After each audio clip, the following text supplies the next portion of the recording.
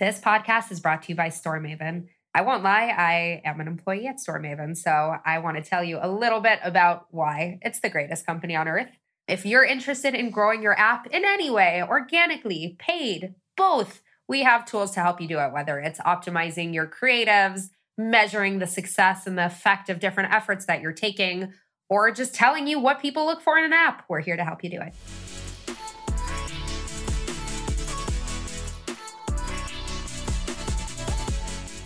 This is something we talk about day in and day out, right?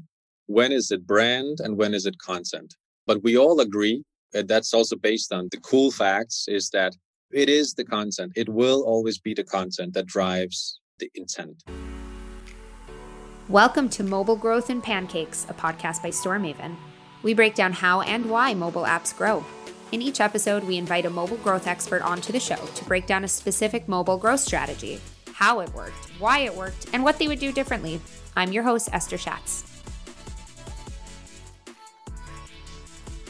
Welcome to Mobile Growth and Pancakes. I am joined today by Jeff Axengor, who is Director of Growth at Podimo.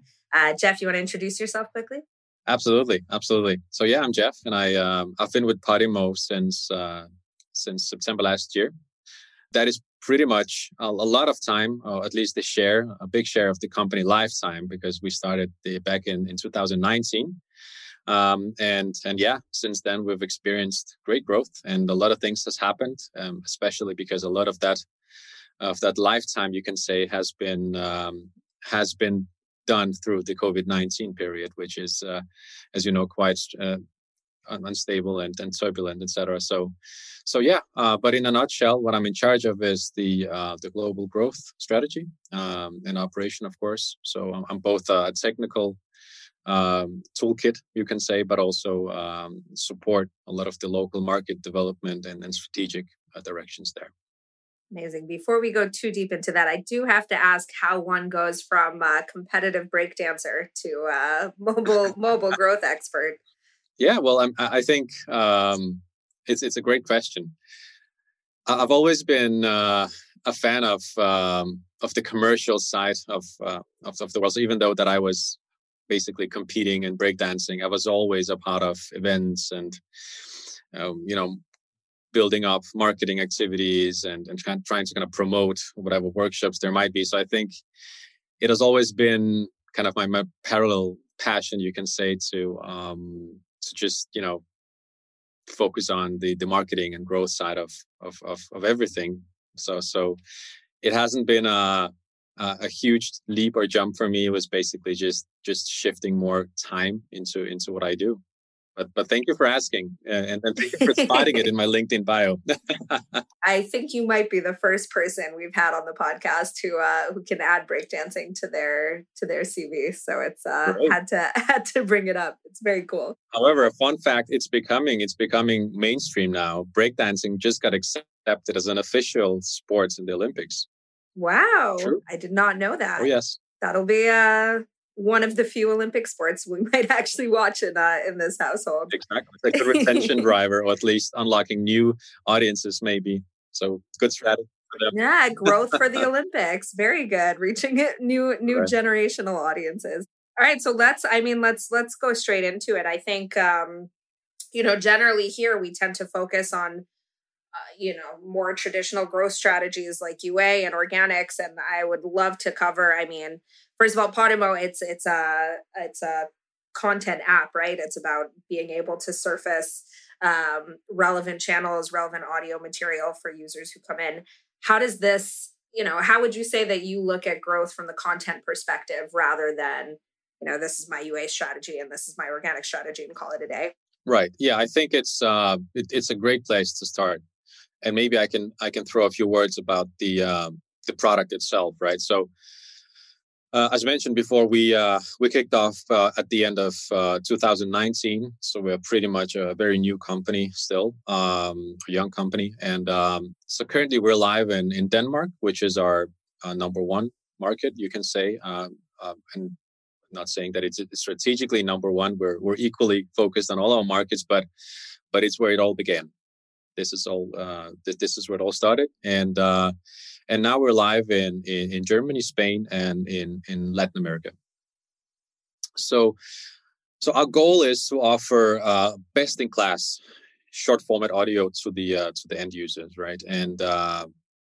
And basically we're focusing on content that can't be found anywhere else.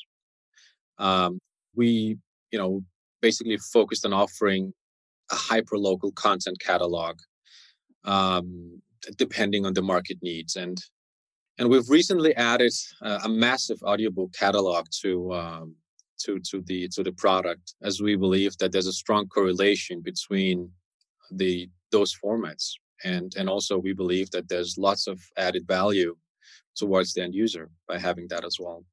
Can I ask you quickly just about when you mentioned that hyper localized content is something you're focused on? Mm-hmm. How much do you need, when your focus is hyper local, how much do you need a very local team to be able to support those efforts versus how much can you kind of scale without going, region by region? No, that's a great question. And it needs to be a balance, because there will be content formats that are, let's call it, more prone to localization. So it can be global shows, basically English centric usually. And then the stories would be a great fit for whatever market you localize them for. So you would basically translate them, localize them, and publish them there. And that's, of course, a more cost-efficient strategy. However, there will be formats that are not prone to that, and a lot of them aren't. So there is a lot of curation going on locally. So we are always dependent on having a local curation team and a curation content strategy as well in place. And that is how we differentiate, right? Because this is basically saying, look, we deliver the feel of the local market and the vibe of the local market, or culture, or whatever talk of town there is, through those verticals that we focus on currently, those genres. And that goes from true crime, entertainment, self-development, etc. Basically the conventional genres, and there will be a fiction, but lots of that is non. Most of it is nonfiction right now. Cool. And I would imagine that you had probably a plan set in place for 2020 that was probably disrupted, I'm guessing, around March time. Absolutely. I think it's like everyone in the audio or video consumption industry, just everything that has to do with habits and daily routines has been pretty much turned upside down. And in our case, given the fact that podcast is a format that usually is consumed during commute, and we really expected our listening activity to drop, because we thought, well, this is not going to happen, so it wouldn't kind of serve the same purpose, because there is no commute. People are basically staying at home, working from home, and there's no need to kind of consume that type of audio formats. So that was basically an assumption that we had, and I can get back to how that went. But we also expected that the potential economical instability may cause the need to trim the amount of subscription services out there, right? We're not a kind of a premium cost platform, I would say, comparing to our competitors in the markets we are. However, everything counts, right? So I think that the average person, at least in the Nordics right now, has 6+ subscriptions for audio and video. And I think times like that just kind of, I guess, makes you reflect a bit about how much should you actually have, and maybe make it a healthy choice, right? Because then you just end up sitting in your couch and binging whatever flicks there are, right? But what we saw quite clearly is that a new routine popped up, and the me time has become more. What we can see is just the me time, as you know, the entity or the concept of me time has become more important, and to drift away to amazing stories and nurture that me time has become a thing, and that's something we're really seeing in our consumption patterns. So how do how do you pick up on that? You know, you have this obviously an event that nobody planned for that's severely disrupted, which is true. Podcasts and commute was, you know, it was natural to think of the two together. How do you start to detect this change? How do you figure out, you know, okay, there is, you know, we know commute is gone. Fine. This is something we all figured out pretty quickly, but how do you figure out that there is this actual consumption shift that's relevant for you to capitalize on? Absolutely. That's a great question. And I think that happened incrementally, right? It didn't happen overnight because, I mean, given the fact that we are at least in you can say 8 very different markets. I mean, Latin America is somewhat different there, but I mean, let's say 8 quite different markets, and some of them had restrictions, some of them didn't. Some of them chose to do the lockdowns at a certain point, some didn't. So what we did is basically monitor the consumption by market, right? And specifically in those markets where we have the biggest data sets and could drag some sort of significant learnings out of that, right?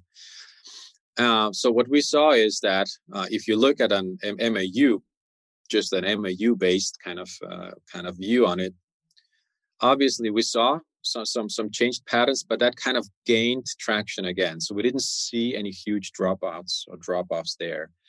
But what we saw is a shifted time of the day where users would consume, launch the app, interesting, and have their sessions.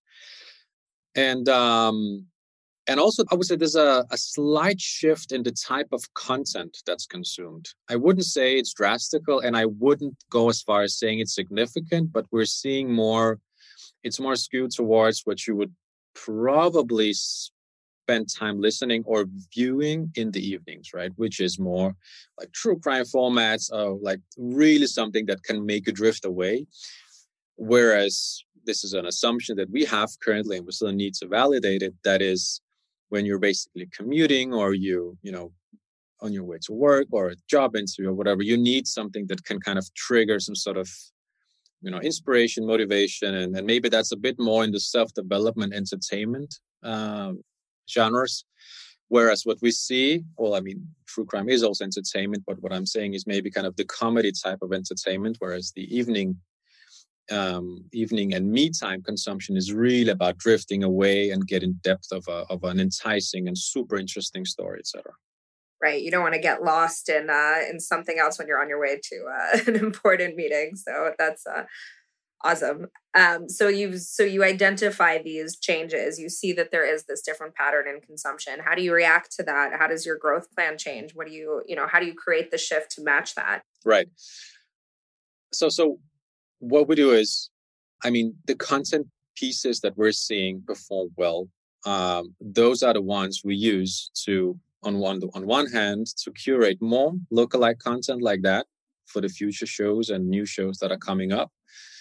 And also we look at retention, right? I mean, what we're seeing is if there's a super popular show that doesn't really connect or has a spillover to what we offer on the platform, you would see a lot of people come in for that, and you would see them leave again, right? And that really makes sense, right? It from the everyday context where you basically, you're entering a sneaker shop, and all of a sudden in the corner there's a barista making coffee, and you're like, wow, that's strange, but there might be some who smelled the coffee and went in just for that and never cared about the sneakers. Weird analogy, but you get the point. So that is a thing, and of course, I think many similar platforms and products experience that, right? You would really need to think about how do you retain those who come in for a certain show, but also discover the amazing, lookalike shows or similar content, or maybe even expand the horizons by just discovering new categories that's happened to the interests of the user, right? So of course, the onboarding has something to say, but also the CRM, the way that the product recommends new shows and content pieces has a lot of this, has a huge role to play in that, right? Yeah, I hope that answers the question.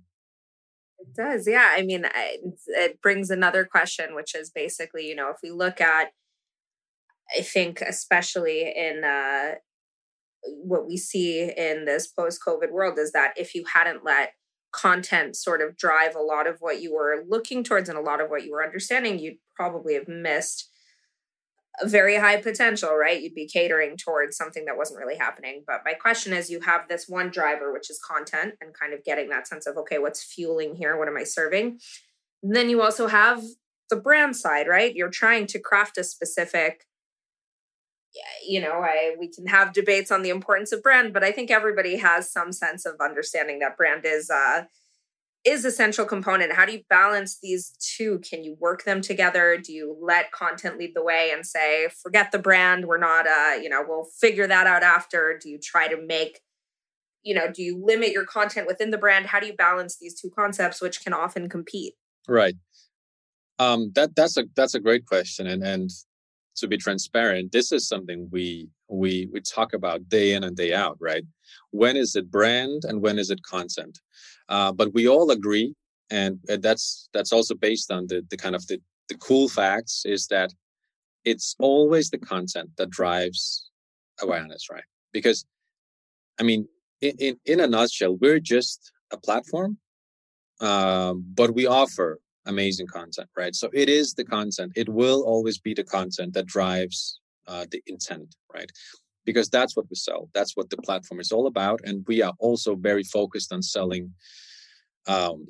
producing and selling very, very high quality content. So exclusive content that is clearly well produced and there's put lots of thoughts and curation and investment behind it. And that's what drives the business forward, because we believe that, and this is really, again, a differentiation factor where we say, look, we completely appreciate and acknowledge that there's a free trend in the vertical within which we operate.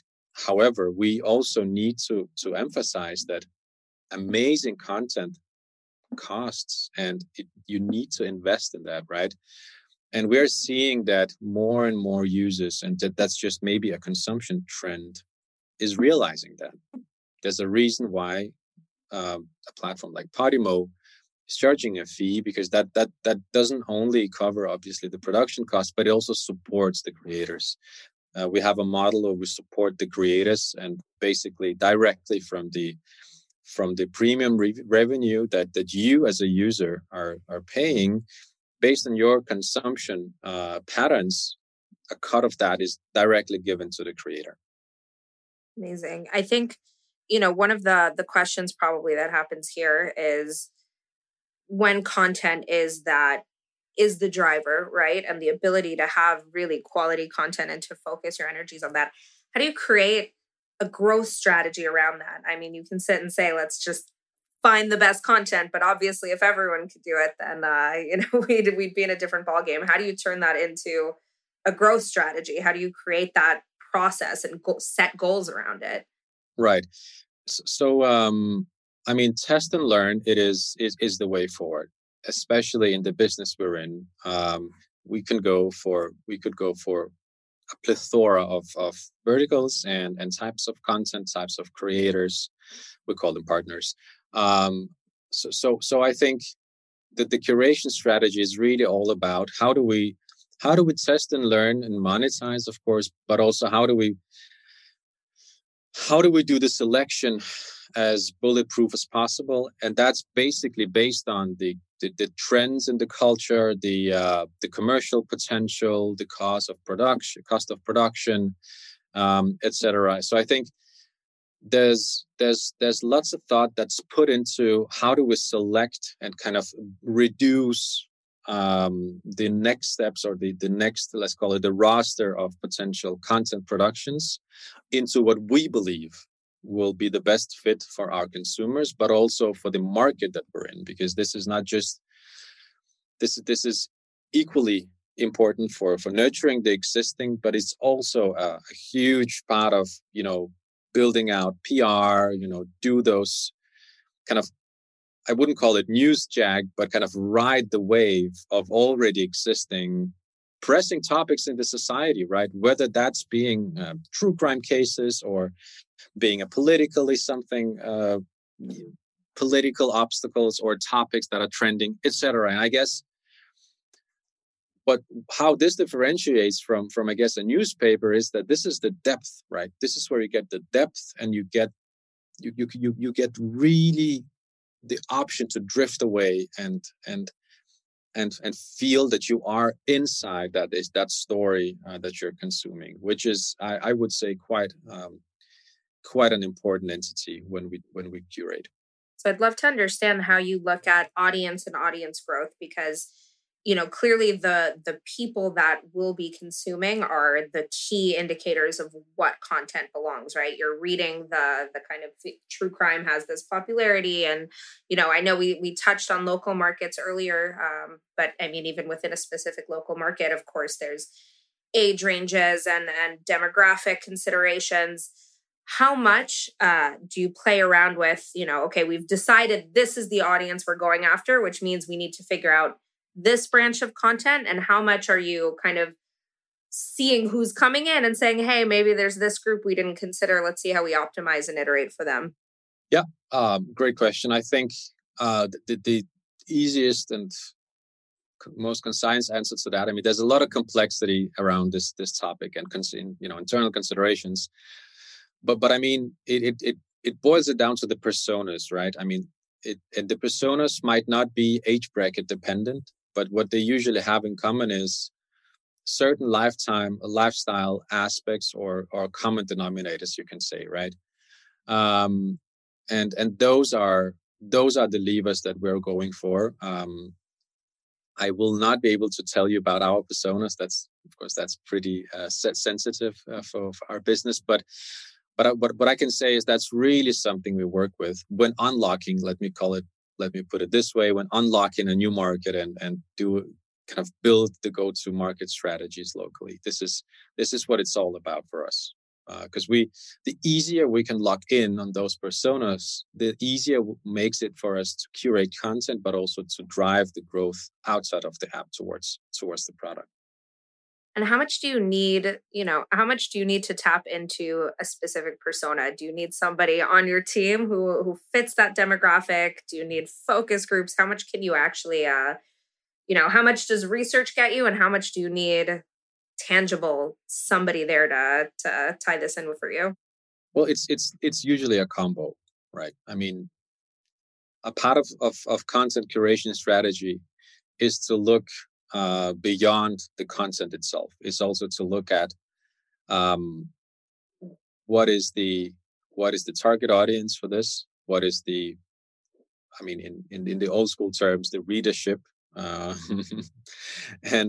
what is the, in this case it's listenership, of course, but what is the brand of the partner or creator we're doing it with, and is it aligned with what we think would drive this forward and get the momentum that we expect.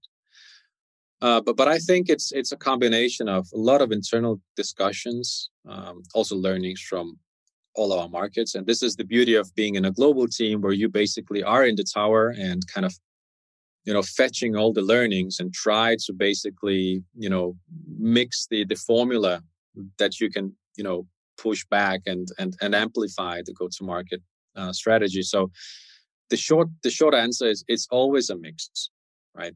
Lots of user survey and user research, qualitative and quantitative as well, consumption behavior, conversations with our partners, and basically the curation team is a big driving force there as well. Have you ever gotten it just completely wrong? Have you ever had something that you were so sure was the right pathway and just bombed completely when you tried to launch it live? Absolutely. I mean, this is a part of the learning curve that we're in. I think if we have this conversation 5 years down the line, we would have, I would assume and expect that we would have less of those, because the data set becomes bigger and your learning is more in check and stable, and you have more or less a formula of everything you do. But I mean, in this stage we're at, and also during those very shifting times, absolutely, that there's been bets that have not met what we expected and needed a shifted strategy, and that's we live and we learn. Do you find that you're able to take those, is it random, we thought this would work and it didn't? Is there something in the process that you detect as, we didn't take this into consideration, we need this in future processes? How do you go through that pathway of minimizing, 5 years down the line where you don't feel like you're having as many of them? How does that look? Right. Well, this is a big part of my work, daily work, and that is to cap those learnings, but also analyze them and really look at it from a scale perspective. How much of that is actually scalable, right? Let's use. You said it yourself. You said true crime. It's a growing category. It's super popular also in the streaming video streaming services that we're seeing, and there's lots of content out there that it's about that. We do know that in some of our markets, this is an amazing growth driver. And in some of our markets, it's just not. And this is a cultural thing that, in some markets, there might already be so much true crime in the news and media that it's not really a thing you want to subscribe for. It's not the escape when it's your day to day. It's not the escape. It's actually the opposite, right? You just get the same as you consume in your day to day, the information flow, right? So it's just an example, but basically, locking in on those learnings and really kind of take a stand in how do we scale this, and if not, what is the role of this learning for those existing markets? Are we gonna change it? Are we gonna keep it as is? Are we gonna use it to maybe create a new category that we believe could then be the kind of the best fit for the market that we're entering, etc. And that's an interesting and ongoing process, because as you get better at getting the learnings, you also get better at analyzing them and reduce them to few specific actions that are becoming this playbook when we roll out whatever activities. I'm going to shift gears a little bit. I think one of the big challenges, definitely in the world of content consumption, but we see it places like, fitness apps or plenty of other places where you have content that on the one hand can be free and is free in many situations. And on the other, you mentioned it before, premium content is something that you understand. Okay, I opt in for this. There's a reason that people choose to subscribe to 5 or 6 different streaming services instead of, streaming online wherever they can find it. I'd be interested to hear how you kind of balance this idea of, on the one hand, we need to prove that our content is valuable, right? We need somebody to already have that buy-in that this is worth the cost. On the other hand, there's a limit to how much we want to give for free when, maybe we're supporting a specific type of engagement that won't profit us in the long term. How do you guys look at that? How do you create the balance between making sure you're growing your user base profitably versus just getting eyes on you that don't actually stick around or don't convert into something monetary long term? Right. This is a great question, and I think it's a question that also has a different answer comparing to, or at least depending on which market you're talking about. I mean, truth is, from a competitive standpoint, we do know how our competition is, and of course, we are in a very competitive landscape. So competitor analysis and differentiation is just the talk of the town internally, right? This is how it is for us. This is our day-to-day conversation. So what we do is, we need to look at what is the consumption trends, what is maybe the maturity of what we offer in a certain market. Let me give you Spain. For example, what we do is not a well-established format in Spain yet. It hasn't been subscription services and podcasts that you need to pay for. It's not something that is widely acknowledged in a market like Spain, for instance. Whereas it's completely different in Denmark and Germany, for instance, right? And we're seeing the same patterns when we basically do competitive analysis. So even that question needs to be answered based on what market are we talking about. So in some markets, less is more. Absolutely. We know that we'd rather have better retention than than massive volumes and then lots of churn. But what we do know for sure is that content quality is unbeatable, right? If it's the friction in a freemium model that we're gonna go with or not, it's the content that'll drive retention, because that's at the end of the day what the product is all about, right? And it's maintaining that quality level is the common denominator for us. So do you have different onboarding flows and different models per market? When you're launching in Spain, is it a completely different model of how you launch in, say, Germany, or how you launched in Denmark? We're getting there. We're getting there. I would say it's something it also is a question of market maturity, right? I mean, we are still a new company. Again, if we're going to have a conversation 5 years down the line, there's going to be much more clarity in my answers. But I think we're still in the phase of locking in on how do we approach market X, Y, Z, and also, what is the perfect onboarding strategy for Spain? What is the perfect onboarding strategy for Denmark and Germany? But yes, given the fact that we have a local team in all of the markets, that's what we believe is needed to have a hyper local approach. Then yes, the onboarding will be aligned with that, and it will be slightly different from market to market. And how do you set about, how long do you kind of give as testing periods when you're in the stage that you're in of really learning and figuring out? And it sounds like you guys have been pretty agile. It's one of the benefits of early day companies as well, is being able to actually say, okay, let's respond to what we're seeing and not just the plan that we decided for ourselves a few months ago. How long can you get, let's say we're talking about onboarding in Spain, where you're in this market where you're kind of creating something that's more new to market, that doesn't relate to user behaviors. How long do you feel that you give an experiment to run before you say, we have to scrap this, or this is our way, let's close the chapter on this, move on to the next task, and keep an eye on how things are going? Well, this is a more scientific type of answer or question, and I mean, it really depends what type of experiment you're doing. If you're in more in the qualitative space, let me put it that way, then obviously you don't need a massive group of people before you can start seeing some common denominators and patterns, etc. And on the other hand, if you're doing some sort of ATL activity, it's also very difficult to measure it, right? Because that's just the nature of the format. So a lot of that is a lot of the thought and the planning is going into how do we utilize formats where we can get instant reach and lots of that, so that we can learn from it fast. So it's really all about, really handpicking the methods and the channels and pleasure. And thanks for having me. Variants, you can say, that would give you fast and as significant as possible, at least, learnings. So it's really a mix, I would say, of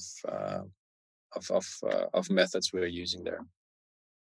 And let's shift away from growth for a minute. I'm just curious. We obviously went through a massive global change over the past year or so, and I think content consumption is one of the things that is being looked at in a completely different way. I mean, if we look at how people have many regions subscribe to different streaming services, audio services, what the expectation is of back to normal life, and do we go back?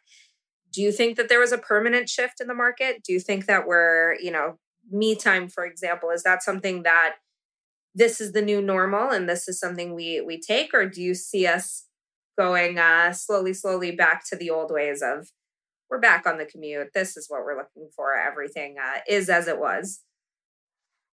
Well, I think this is a personal opinion. I think it's extremely difficult to break a habit. It's probably, again, from a marketeer's perspective, breaking a habit is much more difficult than riding the wave of an already existing one, right? So I would say I'm not afraid of that. The commuting is gone for good now that people haven't been doing that for a year's time. I think everything will get back to normal as soon as the conditions are right, because that's how it's been done for decades, right?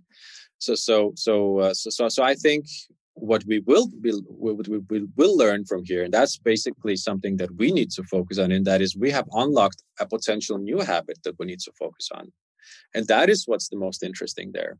So I think this is really a question of what have we learned during those I don't know, year and a half for now, I think, and how are we gonna induce that in our day-to-day strategy. Like it. So nothing goes away, you add. Basically, you assume that the previous habits are there. Now we have this additional layer to add in, and I guess kind of continue to build off. I don't want to know what the next year has in store for us in terms of dramatic, routine altering, whatever, but just continuously kind of layer each new behavior on top of the next. Exactly. So we take it as an amazing and quite unique opportunity, although it's been turbulent and tough for mostly all of us, I'd say, right? But we also take it as an opportunity to learn and to potentially spot new areas where we can build retention and intent. Are you ready for the quick fire round? Absolutely. All right. It's not too scary, I promise. If you could give just one tip to an aspiring growth marketer, what would it be? Test, learn, don't be afraid to fail. Favorite growth resource? Oh, my user base. Nice. Okay. Who is the person, speaking about going back to normal life, the person in the mobile growth world that you'd most want to take for lunch, and why? That's a good one. I think it's going to be someone who has been in the business for a long time. So obviously it would be Mark Zuckerberg.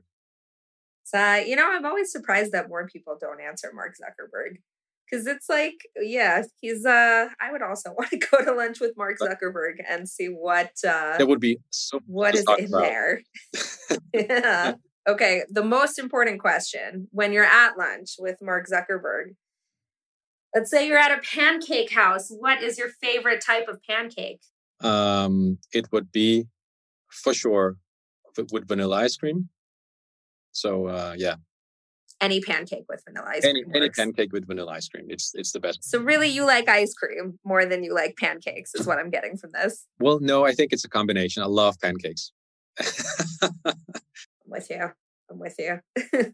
Every time I finish this round, I'm like instantly need to find a way to get myself a pancake with. Now I want it with ice cream. So yeah, that's you gotta try it if you have it. It's an amazing.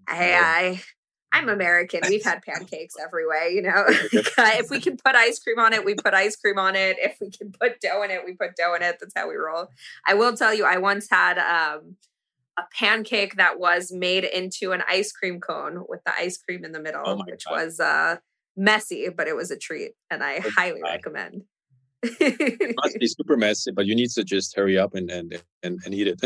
Worth it. They make sinks, that's what soap is for. Exactly. Okay, amazing. Jeff, thank you so much for joining and for sharing. And where can people find you? If do you have, I know you're in a studio now, so how much can people follow you? Where can they hear more? I think for sure check out the platform. That's the best place to start to know a bit more about what I'm doing indirectly. Follow me on LinkedIn. That's where the business magic happens. There's not much more breakdancing going on. Otherwise, I was going to say, is there a channel somewhere? I could have pumped in a breakdancing promotion for myself, but no, not a lot of that is going on. Now I'm getting a bit older and have less time. But for sure, check out the LinkedIn, of course, LinkedIn profile. Check out Podimo's Instagram and Facebook accounts, and check out the platform. Awesome. Thank you so much, Jeff. Pleasure. And thanks for having me. And that was Mobile Growth in Pancakes. To find out more about StoreMaven and how we can improve App Store performance, visit storemaven.com. And then make sure to search for Mobile Growth in Pancakes in Apple Podcasts, Spotify, and Google Podcasts, or anywhere else podcasts are found, and click subscribe so you don't miss any future episodes. On behalf of the team here at StoreMaven, thanks for listening.